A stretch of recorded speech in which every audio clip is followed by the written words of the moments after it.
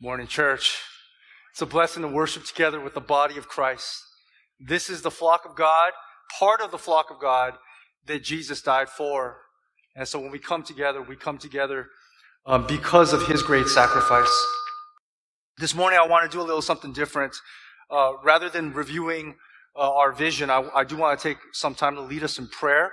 I'm going to lead us to pray for New Zealand and the mass murders in the mosque. Even though these are Muslims, let's pray for the power of the gospel. Let's pray for the mission of Christ to be, and the light of Christ to shine bright in a place of darkness. Even people worshiping a false god, that we would pray for the missionaries there and the churches there to really proclaim the gospel and live out the true message of faith. But also, next week is going to be, you're going to hear more about our vision, because next week, Pastor Terrence is going to preach on the simulation process. This is a follow-up to last week. We had the ministry fair. And so give us a few weeks to kind of tally up the data, kind of talk to the ministry leaders, kind of follow up a little bit. And then Pastor Terrence is going to preach a message next week on follow-up to simulation. So we'll take a break from Mark. Then I'll come back the following week and I'll lead us through the rest of Mark in the 3 weeks that follow, or the 2 or 3 weeks that follow. So will you join me? Bow our heads. Let's pray, and then we'll go into our time of God's Word. Father, we just want to come before you, before your throne of grace. And we want to ask and we want to pray for New Zealand. We want to pray for the victims and the family members of the victims of the mass murder that took place in two mosques, Muslim mosques in New Zealand.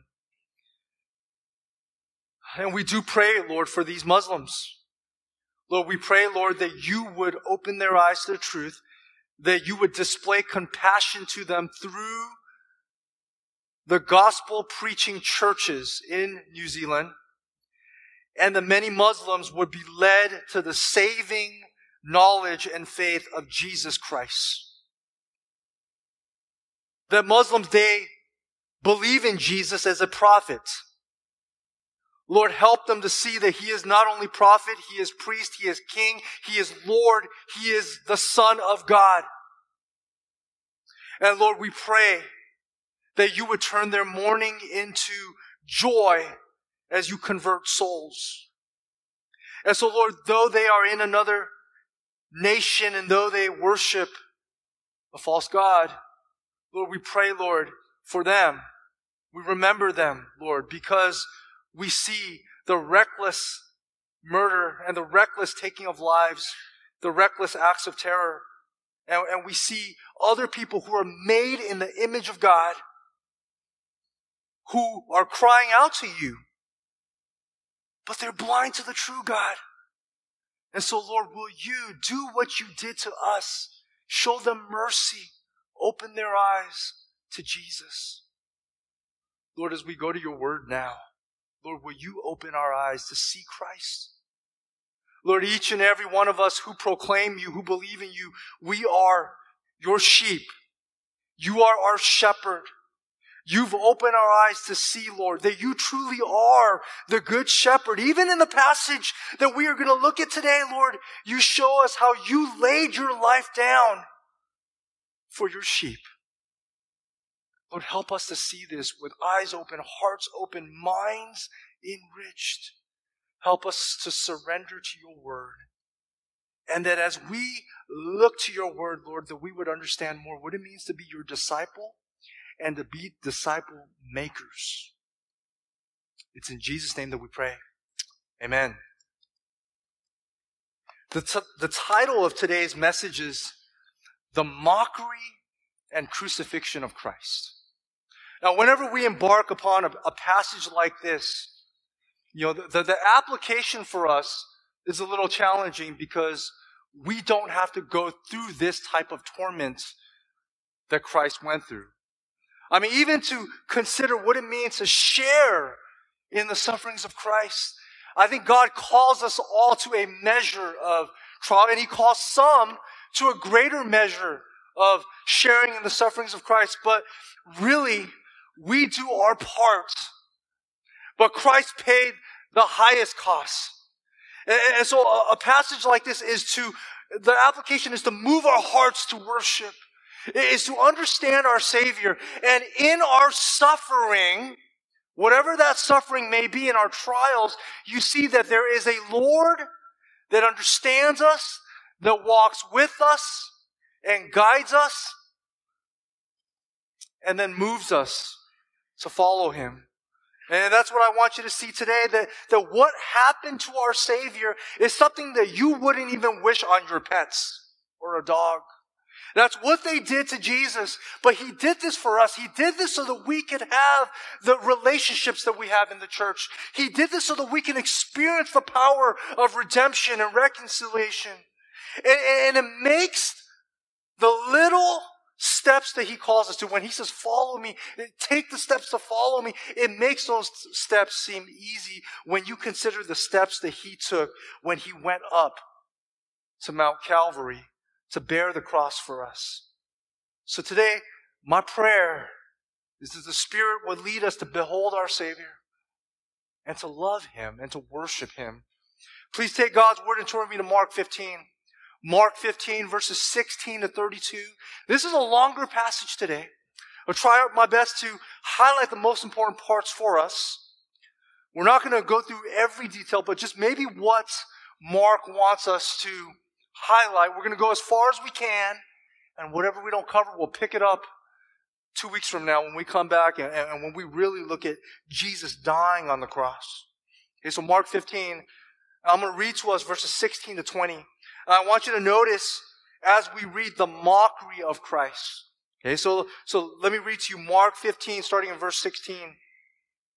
It says, the soldiers led Him away inside the palace, and that is the governor's headquarters. And they called together the whole battalion. They clothed Him, that's Christ, in a purple cloak. And twisting together a crown of thorns, they put it on Him. And they began to salute Him. Hail, King of the Jews! And they were striking His head with a reed and spitting on Him and kneeling down in homage to Him. And when they had mocked Him, they stripped Him of the purple cloth and put His own clothes on Him. And they led Him to crucify Him. And I think already, before we even get to the first point, which is basically the mockery of Christ, that's point number one, is the mockery of Christ, we'll get there, is that at this point, you have to picture that Jesus is not fighting back. And that's so important.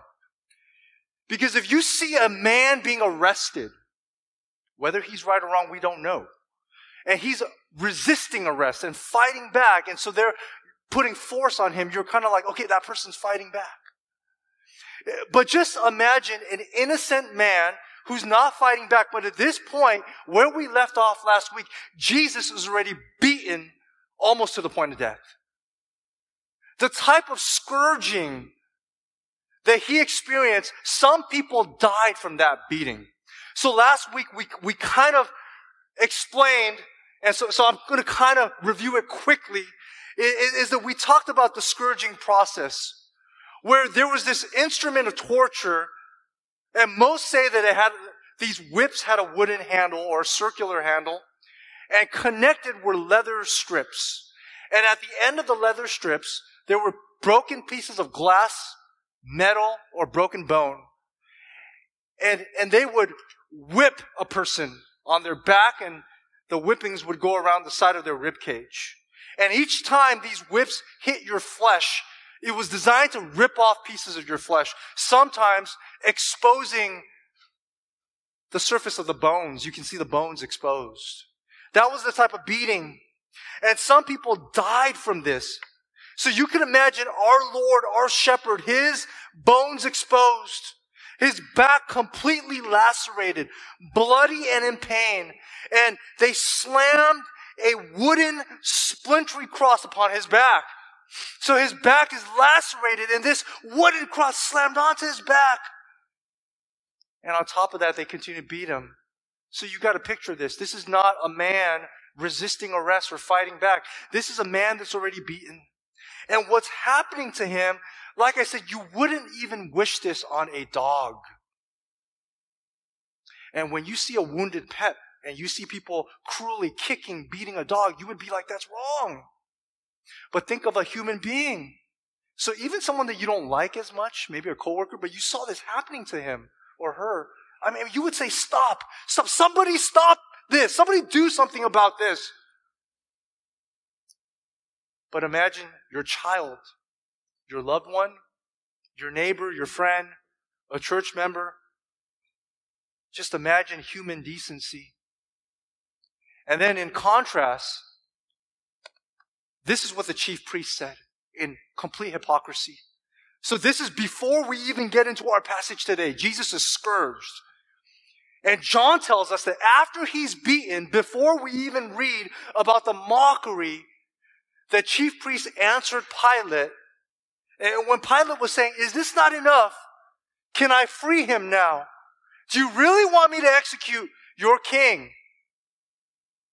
Isn't this enough? Look at him, beaten almost to the point of death. And the chief priest of Israel said, we have no king but Caesar. That's complete hypocrisy. Complete hypocrisy. Pilate saying, this is your king. I've beaten him. Can I free him? We have no king but Caesar. And so they completely, the leaders of Israel completely give over their Messiah to the Romans. And in the hands of the Romans, it's just brutality. Brutality. The mockery of Christ. And that leads us to point number 1. We see this in verses 16 to 20, verses 22 to 24, verses 26 to 32. That's what Mark wants us to see. Each gospel writer has a different focus. But I just want you to see repeatedly this theme of mockery. Notice verse 17, right? And we read this complete mockery of King Jesus. The Roman soldiers, they put their clothing on him as a mockery of royal clothing. They put a purple cloak on him. What's that? Well, Roman soldiers wore this faded, it was a scarlet cloak. When this cloak was brand new, it was scarlet. And when you wear a scarlet military cloak in the sun, over time, it gets faded by the sun and it becomes purple. And so this was an old, faded garment of a soldier, and they slammed this on Jesus kind of like a royal robe. It was mockery. And saying, Jesus, wear this. Then they twisted a crown of thorns, which was meant to imitate the crown wreath worn by Caesar. And so they slammed this crown of thorns. And so scholars, some of them say it was made of broken and twisted metal. But more likely, others would say it was made of some type of plant material that was thorny. But there's something about this, is the king of Rome wore a crown made of gold and precious metal. And our king, this is our king. And you look at his humility. You look at the type of people we are to be as his disciples, and he wore a crown. He has a kingdom. He died for a kingdom, which includes us. And our king wore a crown of thorns, a crown of mockery, and they slammed this onto his already bloodied face and head. And so you can imagine the blood drops falling down his face. And that's our king. And so when the world mocks Christianity, the spiritual application here is that they mocked our king. And when they mistreat us, you look at how they treated our Savior. This is the crown that we worship. The crown that went upon a king who was mocked and wore a crown of thorns. Such contrast to Caesar. And you look at verse 18, it's just heartbreaking. And once again, think of your loved ones. Think of your child. Think of what the father is seeing. Only at this point, the judgment of the father is already going upon his son. We saw that when we preached on the passage of Jesus praying in the Garden of Gethsemane, right? Where he was already experiencing a foretaste of the separation and the alienation from God. We'll talk more about that next week or 2 weeks from now when he's on that cross and when he cries out, my God, why have you forsaken me? But just imagine, it says they were striking his head And when you look at the original language, you could literally translate this, they hit or struck his head continually. And so again, he's not fighting back. He's already beaten almost to the point of death. And how many of you guys would watch this and just watch someone, an innocent person, just repeated cruelty, just a repeated striking on a head? Once again, you would not wish this on a dog even, but that's what they did to Jesus. That's what they did to him. This reed is a slender stick. A slender stick, and some say it reminds them of like a bamboo type of material, though not bamboo, but something that's painful, just repeated striking in the head. And verse 18 also says they were spitting on him. That's complete humiliation, kneeling down to him in homage to him, mocking him, crying, "Hail, King of the Jews! Hail, King of the Jews!" Because that's what they did to Caesar. The Roman soldiers would say, "Hail, King Caesar! Hail, King Caesar!" And that's what they did to him. Just complete mockery, utter mockery of our king. And then in verses 22 to 24, notice that it says they brought him to a place called Golgotha, which means place of a skull. And they offered him wine mixed with myrrh, and he did not take it. Now, wine mixed with myrrh was a narcotic that Jews would offer to crucifixion victims, because often you would have Jewish insurrectionists or Jewish people who rebelled against the Roman Empire, and they would be crucified. And so Jews, because they believe in the Old Testament, even for those being crucified, they still had a measure of compassion, saying maybe this myrrh mixed with wine, and it's not medically proven the myrrh and wine would act as a painkiller, but that's how they treated it. Drink this myrrh with wine, and it's meant to maybe be some type of narcotic to deal with the pain of crucifixion. But Jesus did not take it. He spit it out as soon as he realized what it was, and so he bore the full pain of the Roman Empire, of their just brutality. And then it says, they crucified him, verse 24, and divided up his garments among them, casting lots for them to decide what each should take. And in a moment, I'll show you later how this is a fulfillment of Psalm 22. But for now, just notice this mockery. They're dividing up his clothing. And they're casting lots, like playing a game. They didn't care for his clothing. His clothing was probably bloodied and beaten. This was completely a game to them. And then you notice verses 26 to 32, how the various characters all mock Christ. I just want you to see this. And it says the inscription of the charge against him read, "The King of the Jews." And this was Pilate's mockery to the Jewish people, because the Jewish religious leaders and the Jewish people of that time didn't want Jesus as their king. And so Pilate saying, "You know what? I'm going to mock you, and I'm going to put forth that what he did wrong was he claimed to be King of the Jews." Right? And so that's the placard. That's the charge against him. That's why he's being crucified, because he's the King of the Jews. And the ironic thing is he is their Messiah. He is their king. And with him, notice verse 26. So there's a mockery, King of the Jews. It says, with him, they crucified two robbers, one on his right and one on his left. Now, time permits me from going into detail, and Mark doesn't go into detail. But the other gospel writers tell us that one of these mockers becomes, converted to Christ, right? One of these criminals that was crucified with him. But Mark doesn't focus on that. And Mark focuses on the complete mockery. So the people next to him are mocking him. The Jewish leaders have mocked him. The Roman soldiers have mocked him. Pilate has mocked him now. Now look at verse 29. And those who passed by derided him, wagging their heads and saying, "Aha! You who would destroy the temple and rebuild it in 3 days, save yourself and come down from the cross."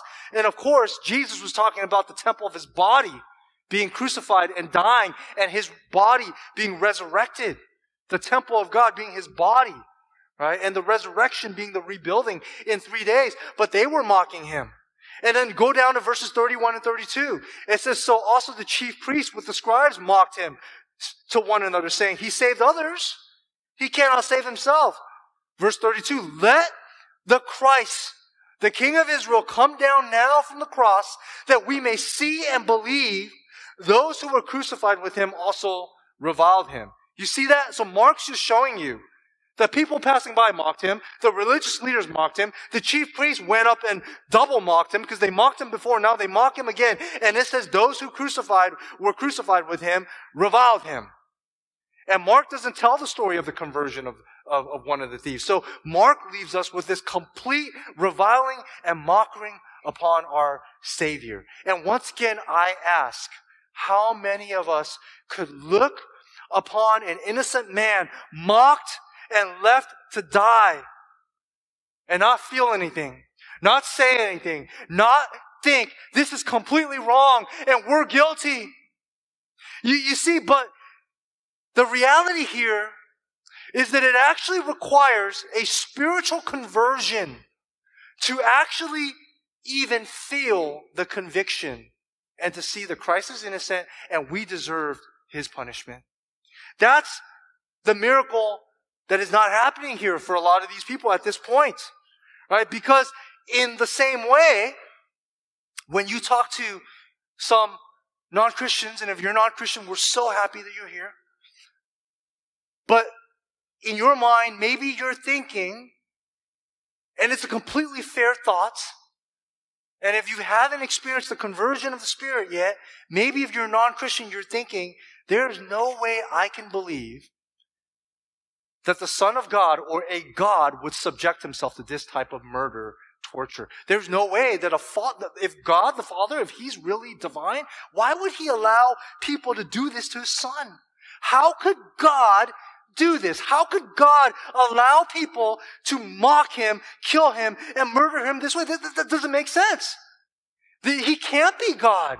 If he's God, he would be all powerful and all amazing, and he would just destroy everybody. He surely would not subject himself to this type of mockery, and no good father would allow this to happen to his Son. But that's the power of the gospel.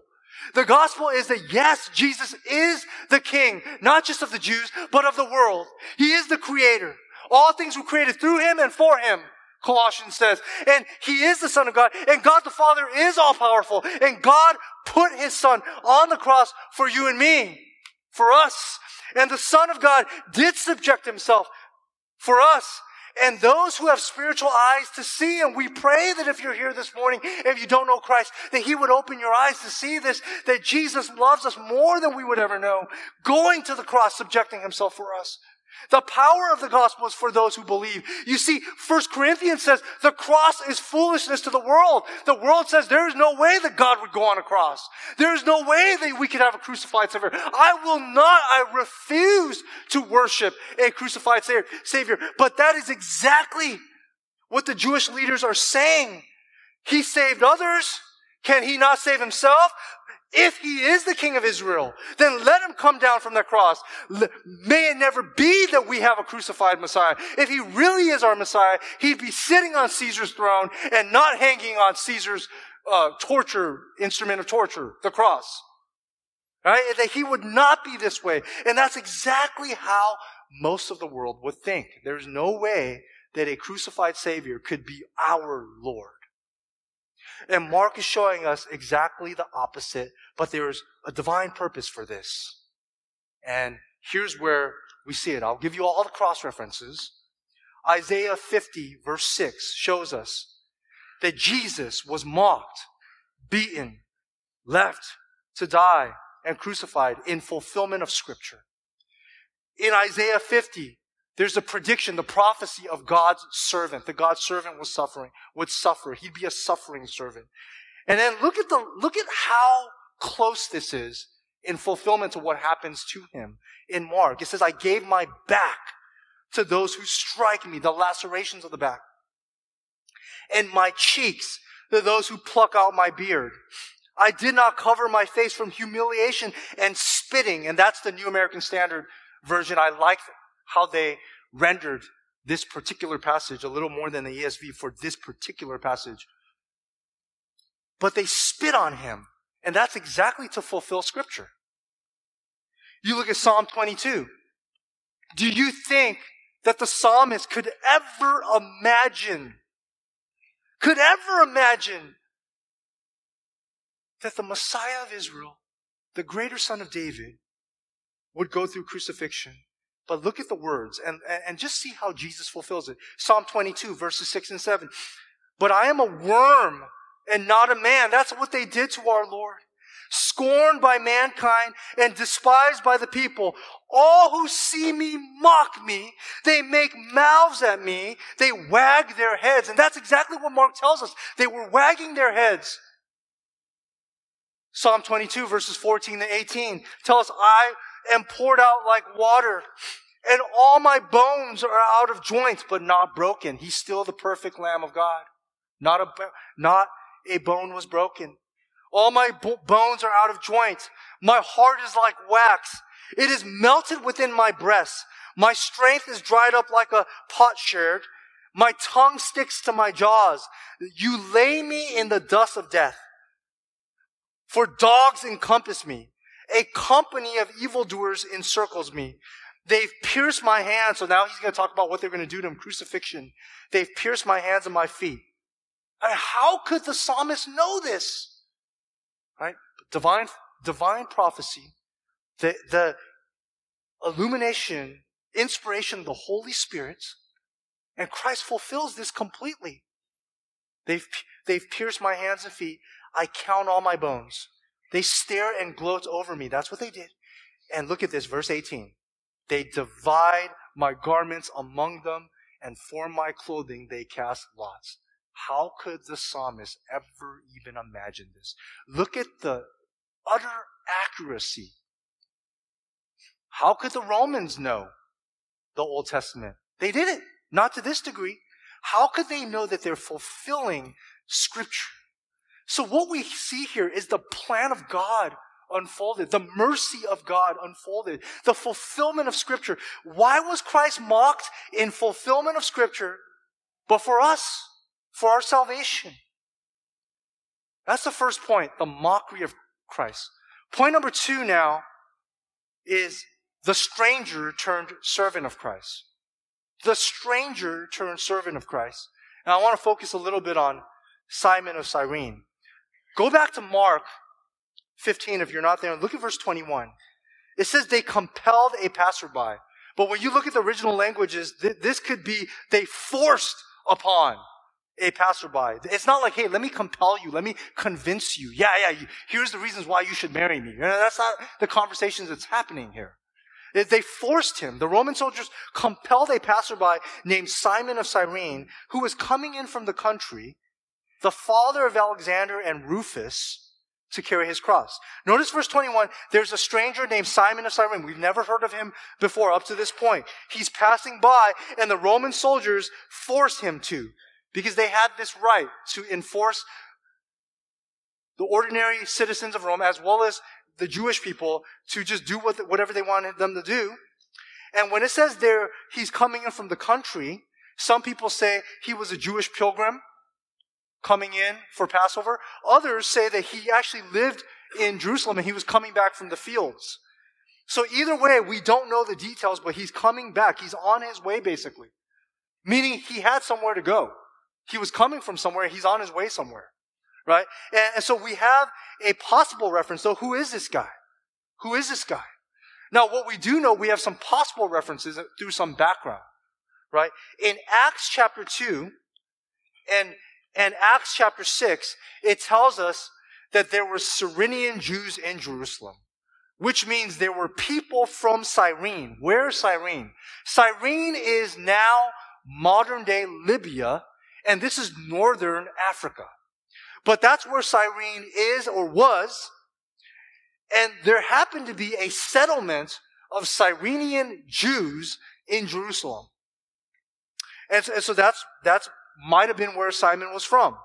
And in Acts 2 and Acts 6, it tells us about the Cyrenian Jews being there. And then in Acts 13, verse 1, it identifies a man named Simeon. Now, we're not sure if this is Simon, but some scholars will say that Simeon is another form of Simon, which is a true statement, and they also refer to Simeon as Niger. And I think back then they're not saying it in a derogatory terms. They're basically saying he's from Africa. Right? And because Cyrene is from northern Africa, some scholars are saying Simeon, who was from Niger, is actually Simon of Cyrene. Now, we don't know how accurate that is, but that could be a sign that Simon was a believer. But then there's something more that gives us evidence where we believe that Simon, he didn't just carry the cross of Christ. Something happened to him where he was converted and became a follower of Christ. And we know this because of how Mark identifies him. I want you to notice back again in Mark 15, verse 21. He says, he is the father of Alexander and Rufus. Now that means nothing to Mark's audience unless they knew who Alexander and Rufus are. All right, that's like me saying to you, look, you don't know Simon, but you know his kids. You know his grown adult children. Oh, that's so-and-so's dad. Okay, that's so-and-so's father.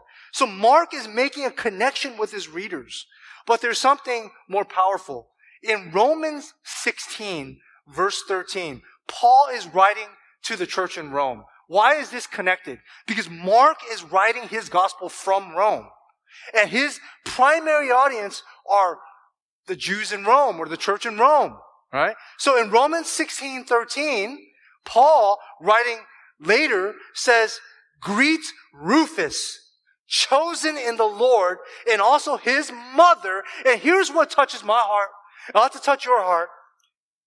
So the Apostle Paul, this is way later, after Jesus is crucified, after Mark is written. The Apostle Paul says, greet Rufus, chosen in the Lord, also his mother, who has been a mother to me as well. In other words, Simon's wife was like a spiritual mother to Paul. That's the way I see some of you as my aunties. Praying for me, feeding me, raising me. Right? And then the Lord in his grace calls me to be a preacher and pastor and shepherd. That's Simon's wife. So we look at this, we're like, Simon became a believer. His wife became a believer. Not just a believer, but a spiritual mother to Paul. Which means she was a mature believer. And Rufus, Paul says, greet Rufus. It's not just a funny name. Okay, but greet Rufus, meaning he's some type of spiritual leader, we assume, in the Church of Rome, and we assume the same for Alexander. So Mark's making a connection saying, this man, Simon of Cyrene, it wasn't like how the world would see it. Right? He's on his way back into the field. He has a place to go. He probably has some important things to do. But he's interrupted. And the world would look at this and say, man, Simon, he's in the wrong place at the wrong time. Look at what happened to him. He got inconvenienced. The Roman soldiers dragged him, forced him, carry this heavy wooden splintery cross. But when we look at God's plan, what we see here is not wrong place, wrong time. That's the application. You know, sometimes when we're called to do something, even a small task, as hard as it might be, and this is hard physical labor.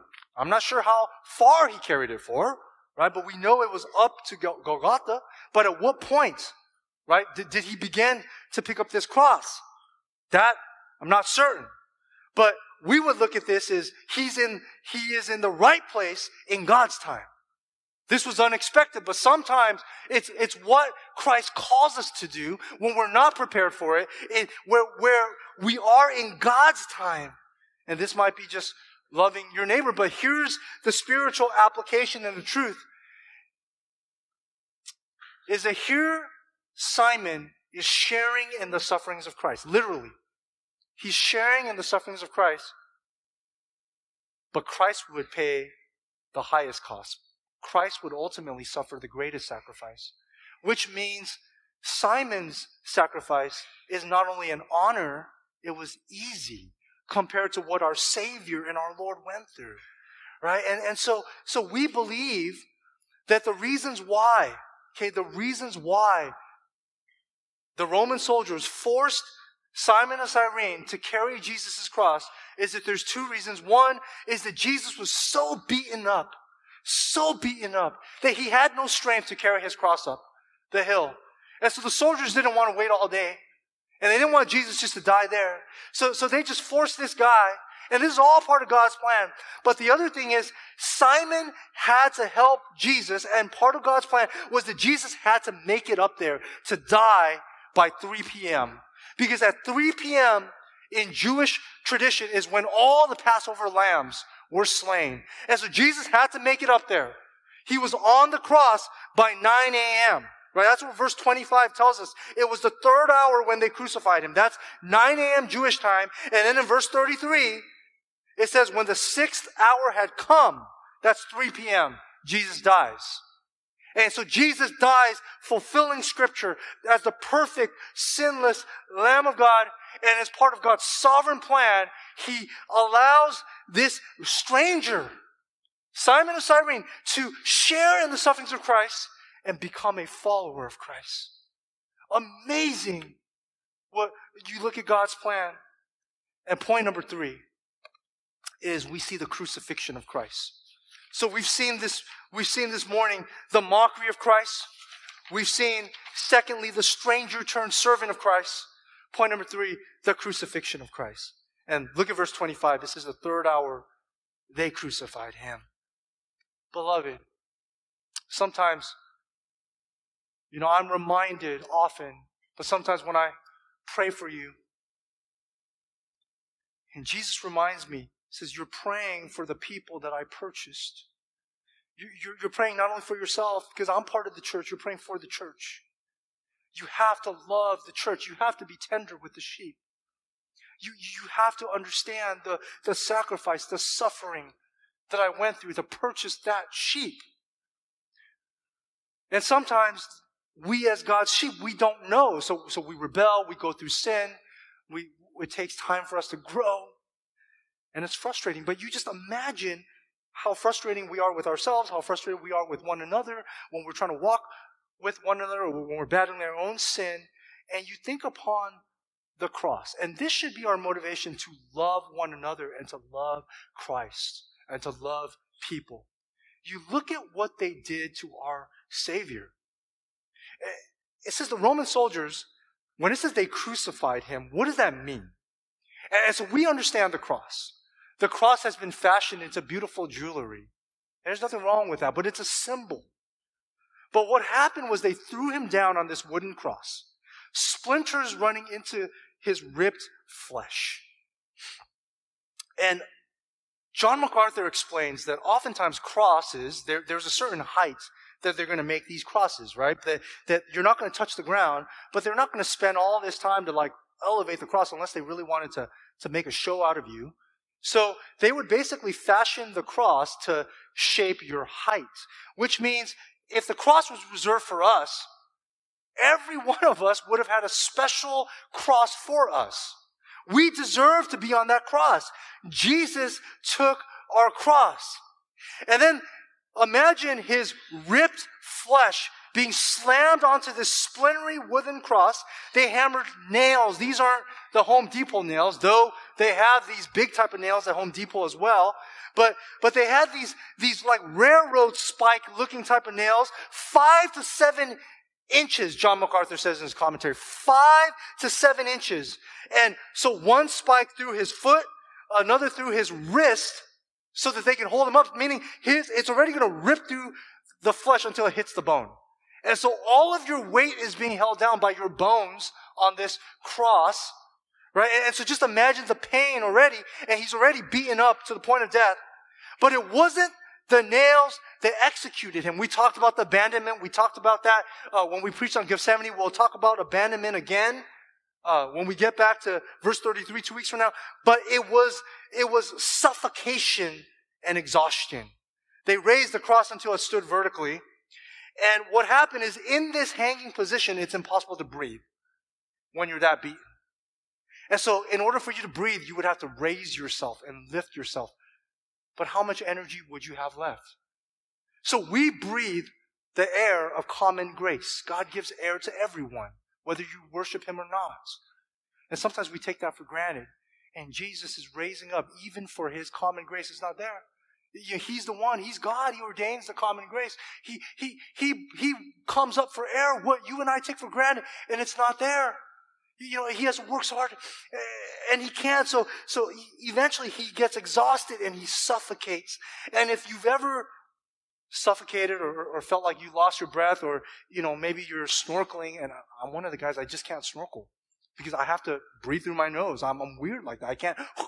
And even when I do that, I feel like I'm suffocating, even though I'm Baptist. There are times where I'm like, I can't snorkeling be like sprinkling. That's the only time. Every other time, I love being underwater, right? And so you're underwater. Just imagine that you can't breathe. The pressure on your bones. Every single time, he's rubbing his ripped back against that wooden cross. Here's the crazy thing. One scholar explains that there are records, historical records of crucified persons surviving on the cross for 9 days. Up to 9 days of just torture. Jesus died that day because he was beaten so badly, already left for dead, and it was part of God's plan to fulfill the Passover, the final true and better Passover on Good Friday. But Jesus died. Beloved, that's what we see. So let me give you the big idea. The big idea this morning, the main point, the central truth, the take-home truth. What we see from the passage is Christ was mocked and he was crucified in fulfillment of Scripture and for the salvation of sinners. And today the application that we see is that the cross is the center of the gospel. When we look at the cross, it compels us, like Jesus, why should I love that brother or sister? They get on my nerves. Look at what Christ endured for us. It is a small cost to take up your cross momentarily and just love on other people. Or God, you're calling me to give up this area of my life. You're calling me to disciple someone. You're calling me, whatever it might be, you're calling me to give more of myself, more of my time. You're calling me to examine my sin. You're calling me to seek help so that the Spirit can change me. You look at everything that Christ would call us to do, and it's not crucifixion. Some Christians endured crucifixion, and they were called to that. But in a couple of weeks, you're going to see that no Christian is actually going to endure the eternal hell of wrath that Christ endured on the cross, the judgment of his Father. Right? And this is amazing what Christ endured. The cross is the center of the gospel. Jesus, the innocent Son of God, dying in the place of sin. He was our substitute on the cross, right? The cross designed for us, but our Savior took it as our substitute. And everything Christ endured is what we deserve. The eternal judgment of God is still waiting for anyone who does not have our Lord and Savior. Yet the eternal grace of God is offered to anyone who would repent and turn to Him. Tim Keller, in his book, King's Cross, he wrote something along these lines. He says, all real, life-changing love is substitutionary sacrifice. And I think what he meant by that is that any time you truly love someone, it costs something. And when it costs you something, their problems become your problems. And whatever energy, resource you have becomes their resource. And you just think of that. Christ endured the ultimate substitutionary sacrifice for us. If we are to be the church, and we are to understand bearing one another's burdens and walking alongside of each other and spurring one another on, Hebrews 10, towards the gospel and towards the Christ, then consider that all love, all true life-changing love, the type of love that changed us, is the love that reflects the cross. You just think about that. When someone is suffering, whether it's emotionally, financially, sometimes it's hard, right? And we're scared to jump in. Because if you jump in, they're going to call you. And their emotional energy becomes you're listening to them. You're bearing the burden. Right? So their emotional stress becomes your emotional stress.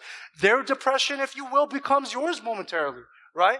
If they're physically suffering, you're walking with them. So then you're bearing it with them. Financially, sometimes you're coming alongside of people. You're pouring, your money becomes their money. But that's the church. Right? That's the church, bearing one another's burdens. And when you're walking with someone through sin, right? Because that's what Christ did, right? He bore our sin. When you're walking with someone through sin, it's so easy to be like, I'm going to give up on you. And then you have to check yourself for your own sin, right? Because we're all prone to fall. But when you're bearing with someone who is struggling through sin, their problems become yours. And so if you've ever done ministry where, like, especially youth ministry or something where you're dealing with students and you're pouring everything in and they don't get it and maybe they even curse back at you or they don't care or they go away from the faith and break your heart, you know what? That's reflective of the cross because your love to them is not in vain, right? Your love to them is whatever love became theirs. And whatever hurt or pain or suffering or burden, you bear it. That reflects the cross. This is exactly what Jesus did for us. And that's what we mean when we say the cross is the center of the gospel.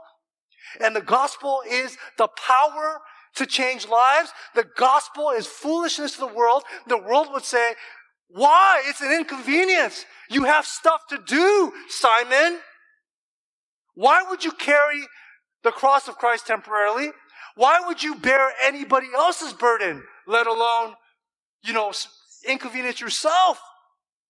And God says, remember the power of the message and the type of sacrifice that it required to convert us.